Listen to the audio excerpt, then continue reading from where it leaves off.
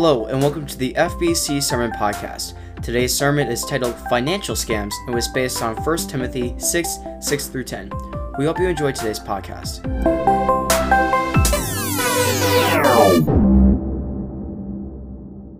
Reading Scripture, so grateful for, let me just give you a window into some of Carol, Errol, and their family's hearts. Several years ago, there's a program called A Better Chance, where students in some urban environments who are at schools where there's just not many opportunities and there's just challenges can move to Amherst, and they live in community together to have better access to education. Carol and Errol were the house parents for those students living in community, pouring their lives into them. Just one example, the former governor, Deval Patrick, was a graduate of that program. And so, Carol, to you and to your family, we just give thanks for how your faith is real and how you live out your faith. Amen. Yeah. Father, speak to us.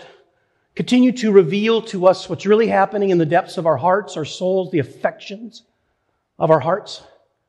Guide us with habits that will bring the kind of change that will bring glory to you and help us to live out the flourishing that you call us to, and that we might steward our lives and our resources for the flourishing of all peoples. This we pray in the name of the Father, Son, and Holy Spirit. Amen. We're in our Habits of the Heart sermon series. We're identifying some of the different idols in our culture that can captivate our hearts. Because let's remember that idols aren't simply ancient statues that primitive people bow down to. But there are all kinds of idols lurking in our culture that can captivate our hearts and begin to warp our character toward those things when they become the ultimate sources of life for us and dethrone God from our lives. And so this week we come to the idol of money. Now, what is it that makes money such an issue in our culture? I think there's a few things. One of them is that money or status or wealth or things is one of the ultimate, most tangible sources of security in our lives.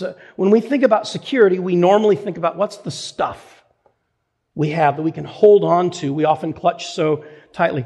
But as soon as things or money become the ultimate source of our hope or our validation or our status, a challenge then comes. In other words, as soon as things become a counterfeit God for us, we begin to live in fear. Because we always fear, will I lose that job? Will there be a downturn in the economy? Will something happen where I won't be able to have those things because they're not reliable? I think a second reason that money can be such a challenge in our culture is that it's the ultimate sign of status.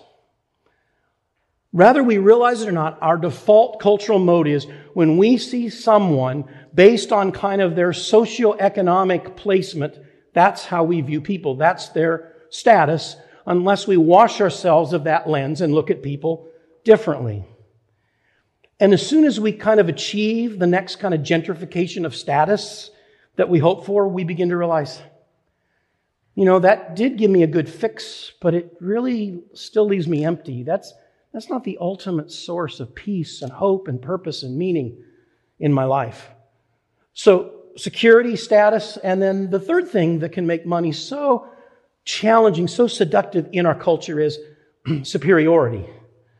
You see, as soon as we become financially successful, as soon as we move to the next kind of socioeconomic bracket, it's so easy for us to then begin to feel like I'm kind of an expert in everything.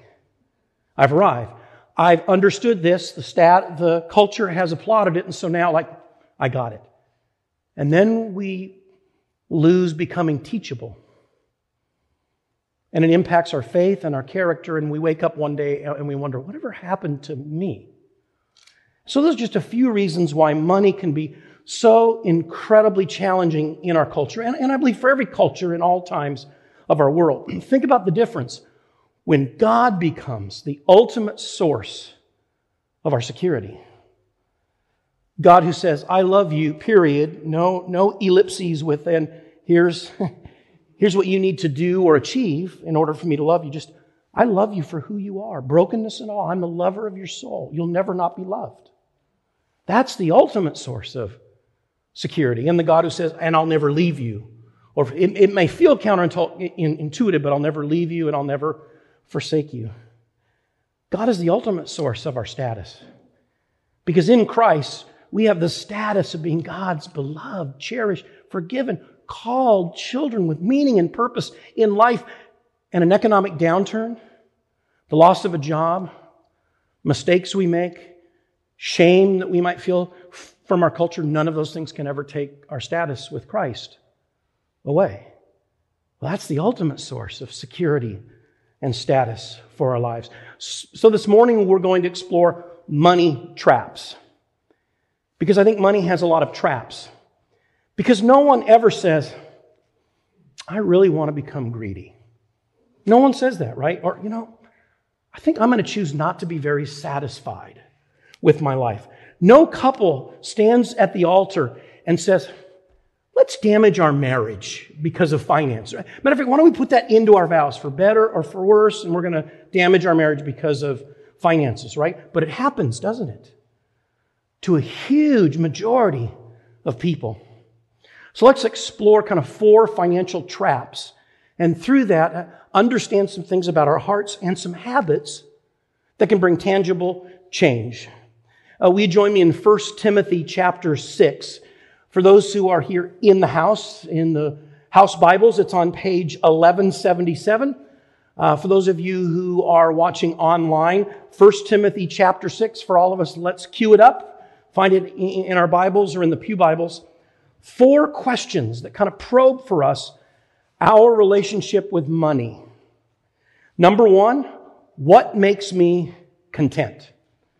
1 Timothy chapter 6, let's join in verse 6. What makes me content? Godliness with contentment is great gain. Now move down to verse 8. Same theme. If we have food and clothing, we will be content.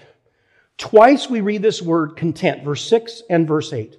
It's fascinating because let's remember that the New Testament was originally written in the Greek language and we translated into the languages of the world. And the original word in the Greek text for content is the word autarkeia. It's a compound word. The word self and the word sufficient. And the theme is, are we sufficient with our contentment within ourselves? Or do we search for contentment through the resources of this world, through having the right job or being in the right social circle or being applauded for the right things, or unfortunately maybe being of the right race for that culture or the right socioeconomics for that culture, all kinds of different markers of different cultures that then can cause people to somehow feel some kind of way of being content.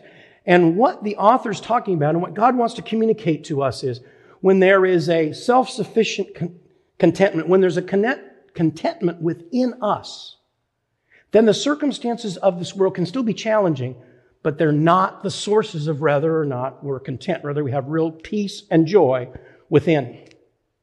And the author cites 2 examples in verse 8. As long as we have food and clothing. What the author's really saying is, as long as we have our basic needs met, because of all that Christ has done for us, lavishing His grace to us on the cross, because of God's unquenchable love for us, we can be content. Now, we might, in our day, say, well, food, clothing, housing, healthcare, and maybe access to education, right? Things have become a little bit more complex, but those basic needs of life. But you see, the idol of money begins to beckon us to bow down and make sacrifices to it when we say, if only. I don't mean a dream. I have this vision of achieving this, but I mean, if only I had this, then I'd really be content. Then I'd really be happy. If only we had a little bit more money and we could move into that income bracket. People look at us differently, wouldn't they? If only I could move into that neighborhood. If only I could follow kind of the gentrification of our culture. We would never publicly admit it. But if only I could, then I would be viewed differently by people. If only we could live in that neighborhood. If only I could be part of this social circle. If only that person could be part of my life. And then what happens is we begin the comparison spiral. Because as soon as we advance to the next kind of socioeconomic status, we realize, oh, wait a minute, I'm in the lower end of this. I better change that. And then we strive to work to the higher end and then the next. And then we begin to realize, oh, wait a minute, I'm in the comparison spiral. We're now at the lower end of this one. And we spend all our lives striving to try to somehow find our contentment by somehow posturing ourselves in the eyes of the culture, the people around us. Now, I want to make sure to communicate. This is an anti-materialistic rant. That's not what this is. This is an anti-material rant because it's good, it's wise for us to set financial goals. It's good for us to achieve things. But as soon as the seduction of turning those things into our meaning and purpose, our source of life and hope and meaning, in other words, as soon as those things dethrone God and become little gods in our heart, that's when those things begin to own us. They begin to shape us, and we wake up someday and wonder, how in the world did this happen? See, they can't create contentment, ongoing, long-term contentment within us. In an article a while back titled "The Culture of Discontent," columnist Peggy Noonan wrote this: "People in our day are healthier, more affluent, and better informed than ever. We live longer, eat better, dress warmer, play more than ever in the history of the human race. But are we happier? Or are we just richer, healthier, better dressed, messed up people? How much is enough for you? Who's going to decide what's enough for you to be happy? The advertising industry? They'll be real happy to decide how much you need. How much is enough?" So the first question is, what makes us content? Remembering that so often wealth is our identity and can become a counterfeit God so easily for us. What makes us content? How much of our contentment comes in Christ and how God views us with security and status in Christ that we could have never earned, but it's just lavished to us in Christ through the cross? Or are we trying to find our contentment by somehow manufacturing the good life that somehow will make us feel content within? What makes me content? Second question is, where's my greatest treasure? Move down to verse 7. "We brought nothing into the world, and we can take nothing out of the world." Life is short. Eternity is forever. And we can't take it with us. When I was growing up, my brother Stephen was 3 years older than me. And we were just a little bit competitive together, just a little bit. Fortunately, we're at peace now. It's all ended. Okay, Stephen and I, there's no more competition. You know, I don't tease him that I still have hair and he doesn't. I don't do that. I wouldn't consider that, right? Yeah. But Stephen, if you're listening to this, I love you, my brother. So we used to play a lot of games growing up. And one of the games we enjoyed, probably maybe kind of like, many of you, was Monopoly. I think somehow my parents were hoping we would learn about life and investments and responsibility for playing Monopoly. And we'd play Monopoly, and we played the fiercest battles. And he always beat me. Now, it wasn't because he was any smarter than me, even though he's a lot smarter than me. But the reason was he was 3 years older than me. Okay? And he beat me time and time. He didn't just win. You know, when you're like, oh, I think I'm going to go bankrupt, he would say, Greg, I'll tell you what, why don't you just give me that one piece of property and $50, okay? And he would dredge it out for 45 minutes. And I would just be slowly losing and ground down until there was nothing left, okay? Now you understand some of the reasons I am the way I am, okay? But there was one time, I was probably 11, 12, 13, I wasn't 46, I was probably 11, 12, 13, when I finally beat him. It was the only time I ever beat him. One time I actually beat my brother. Stephen, I beat you in Monopoly. I love you. And so here's what happened. As soon as I won, I'm like, great. I'm going to go get back then the Polaroid camera. I'm going to call the family together. We're going to leave this on the kitchen table for 6 weeks. I won. This is great. I'm going to get the camera. And I'm like, Stephen, what are you doing? And he's putting it away. He's saying, oh, congratulations. It all goes back in the box. And he's putting it, I'm like, wait, no, Steve, this is the greatest thing. Stop putting it away. And you see, that's how we live. Because see, someday it's all going to go back in the box. This life is short. So it's great to have goals and to achieve things. but how do we steward those things for what really matters most? Because someday it's all going to go back in the box. We can't take it with us. We're not going to get to the gates of heaven and God's going to say, wow, thanks for bringing all that stuff here where the streets are gold and where there's every resource imaginable, right? It all goes back in the box. So that asks the question, where's our greatest treasure? Are we storing up treasure in heaven by the way that we're lavish stewards, the way we're generous, the way that we care about the flourishing of all peoples, the way that we care about people knowing God's love and grace that can be so transformative in people's lives? If you're looking for an example of this, Jesus Christ. The person with the greatest wealth and privilege and status of all human history, God in the flesh, who arrived with nothing. Jesus didn't bring anything from heaven. He arrived naked as a little baby, vulnerable as a little baby, and born to kind of impoverished parents. And then when it was time for Jesus to leave the world on the cross, he appeared in his culture to be nothing. He was literally stripped naked and nailed to the cross and was viewed with shame. He brought nothing in, he left nothing, and he took nothing with him. But the impact of his life, of where he was storing up treasure. You see, he made eternal investments. And what that means is you and I now have the lavish riches of God's grace poured out into our lives. We have the unimaginable promises of God walking with us in His Spirit, never leave us or forsake us. We have purpose and meaning to be the hands and feet and voice of Jesus in a broken, fractured, violent world. And we have an eternal destiny that's not based on our status, but what Christ did on the cross for us. That is wealth. Where is our greatest treasure? The third of the questions for us to ask ourselves is, what tempts me? Verse 9. People who want to get rich fall into temptation and a trap and into many foolish and harmful desires that plunge people into ruin and destruction. Notice the progression in this passage. Anytime we're reading Scripture, one of the things to be looking for is there progression of something that starts smaller and grows, because that's normally a warning for us of things that can seem small or we can miss, but eventually grow beyond what we could have imagined. And so, first of all, it's people who want to get rich. In other words, as soon as we begin to have some of that desire to worship the counterfeit God, it's like, man, if only I could have this, then I'd be content, then I'd be complete, then I would have made it. Then that evokes temptation around us. We begin to notice the temptations more. And then that can lead us into a trap that we weren't expecting.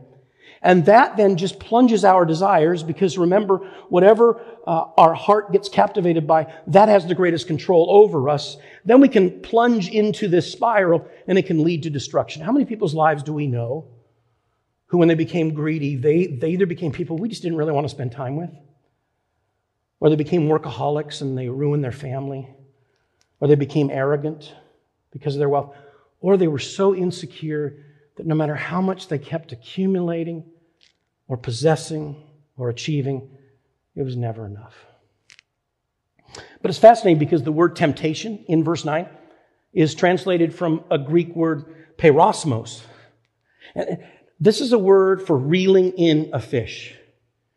Now just imagine, we're fish, which means we have a fish brain. It means there's not a lot going on, okay? And we're just swimming in the ocean or a stream or a pond. And suddenly it's like, greatest day of our life, whatever a day is, greatest day in our life. There's this worm. And, man, this is the best meal, right? We're like, it's great. And then we bite into it. And what happens? It's a trap. And we are reeled in. That's the portrait that the author's giving to us.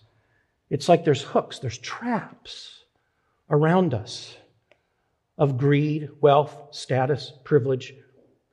And not that those in and of themselves are bad. They're all morally, ethically neutral. But as soon as they become the thing that we think will make us content or give us our status or feel loved, then they become hooks that can draw us, lure us. So here's a question for each of us. I'm preaching to myself. I struggle with all these things. Every day of my life, we have to make intentional decisions. What are some of those financial temptations? What are some of those dangling hooks as we're swimming through life? Maybe it's that we've confused luxuries and necessities. And we have to recalibrate our view through a biblical lens of living simply and investing in the flourishing and the hope of all peoples more generously.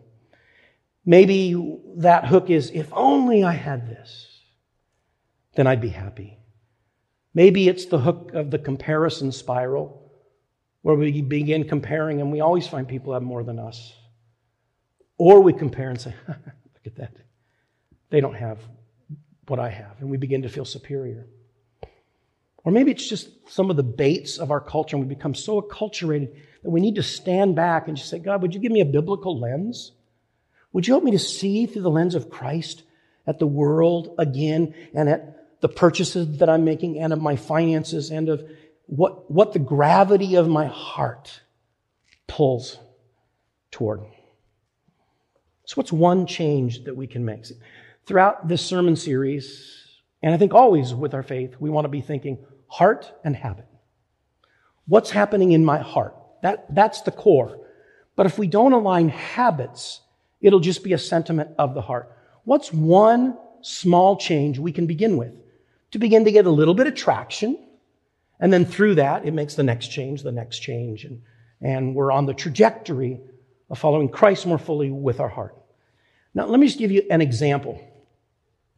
Let's just imagine that we could come up with a $3 a day change. Okay? So maybe we're going to do one less espresso a day.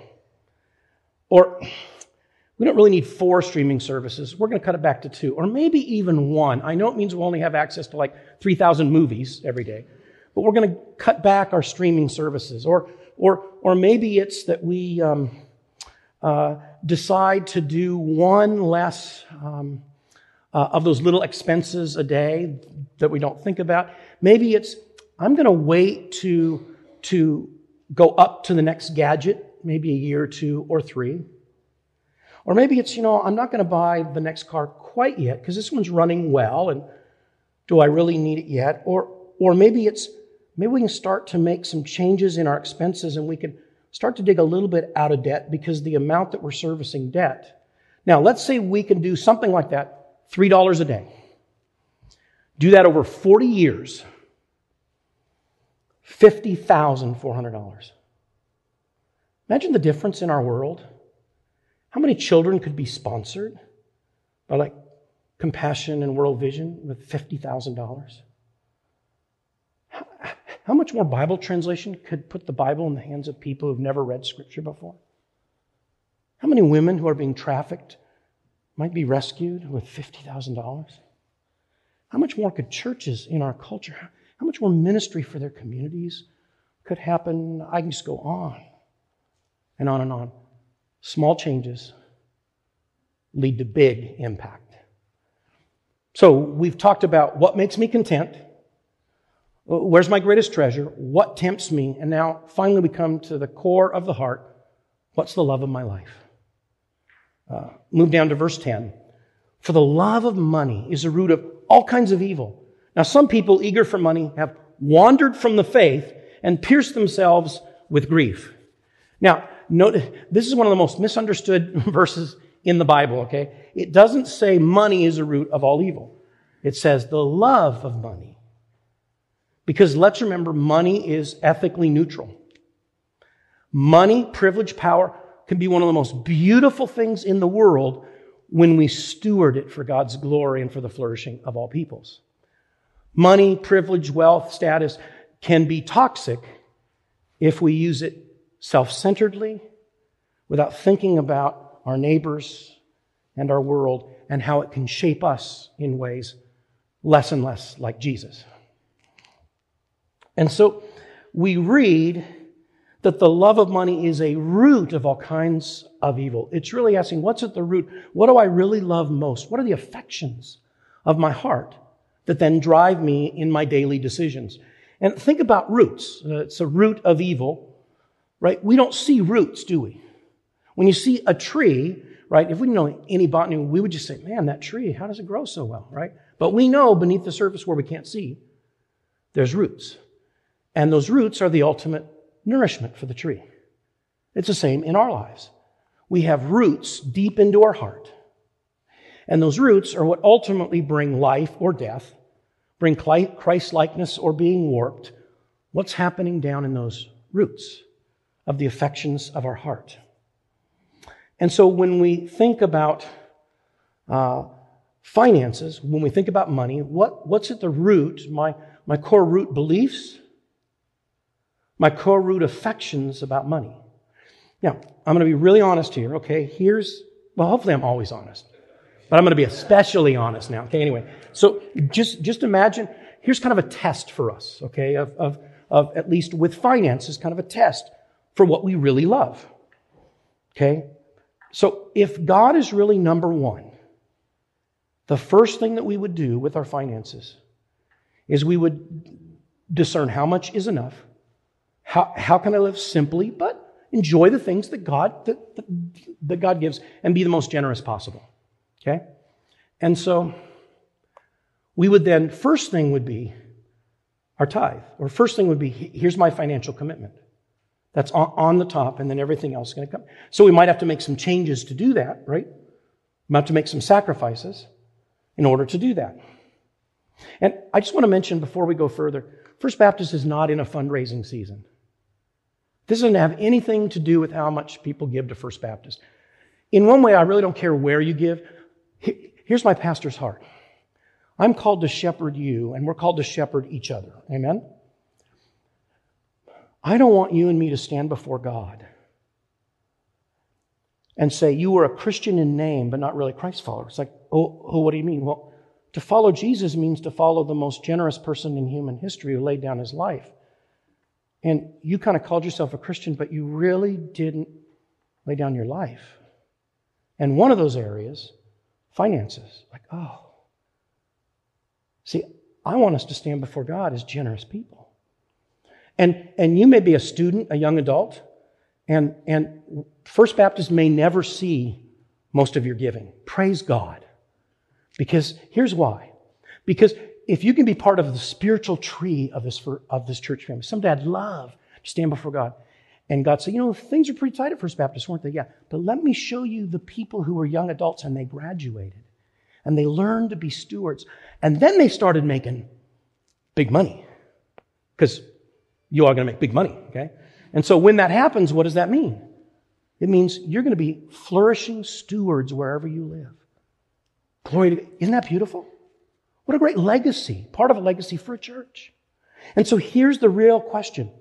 If we really love God, God is on the throne of our hearts, the first thing that we'll think about is, how can I begin by some kind of commitment in all my life, but we're talking about finances this morning with God. Because if not, if idols are brewing and controlling us, it means we'll give God the leftovers.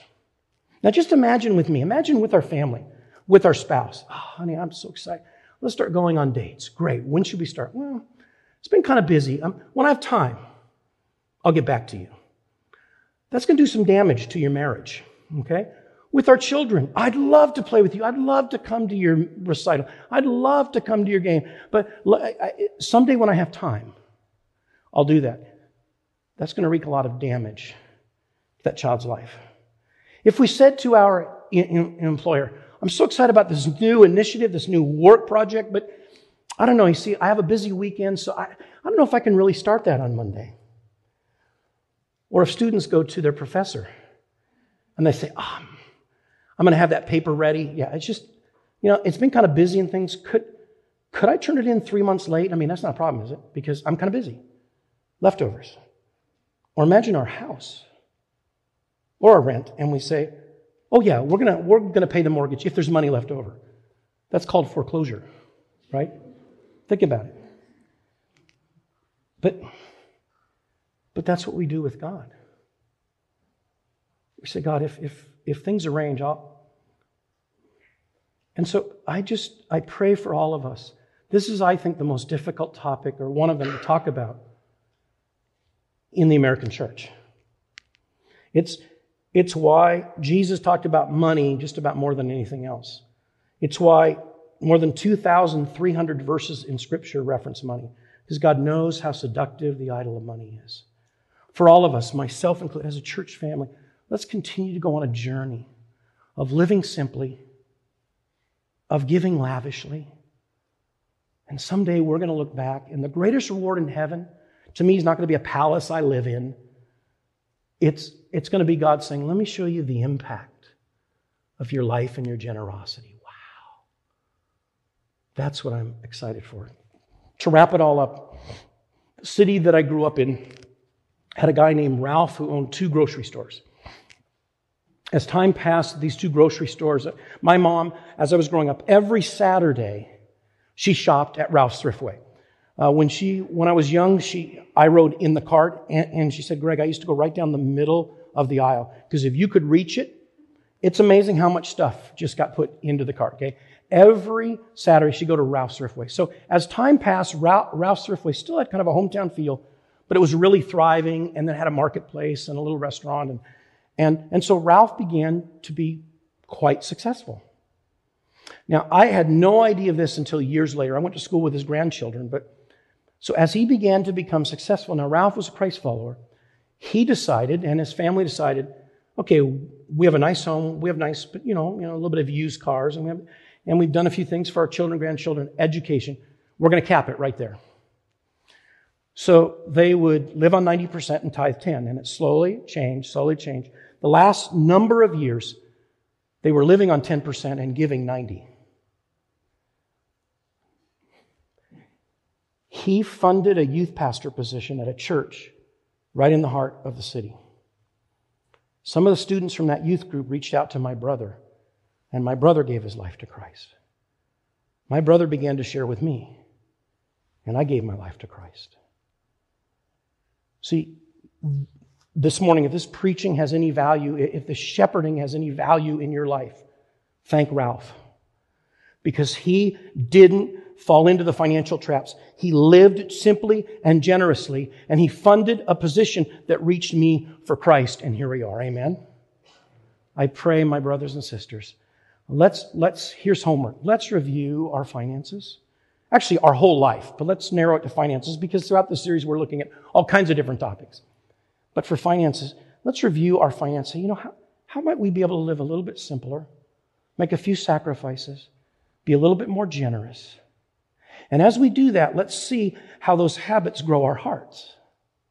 And as our hearts grow, then the habits will grow, and someday maybe you will wake up and say, wow, God, I've grown so much. And I have the privilege of partnering in your kingdom. Thank you for listening to this podcast. If you are interested in learning more about what we do here at FBC, please visit our website, fbcamherst.org. Also, consider subscribing to this podcast so you can get a notification when our weekly sermons are posted. Again, thank you for listening to this podcast. Have a great day.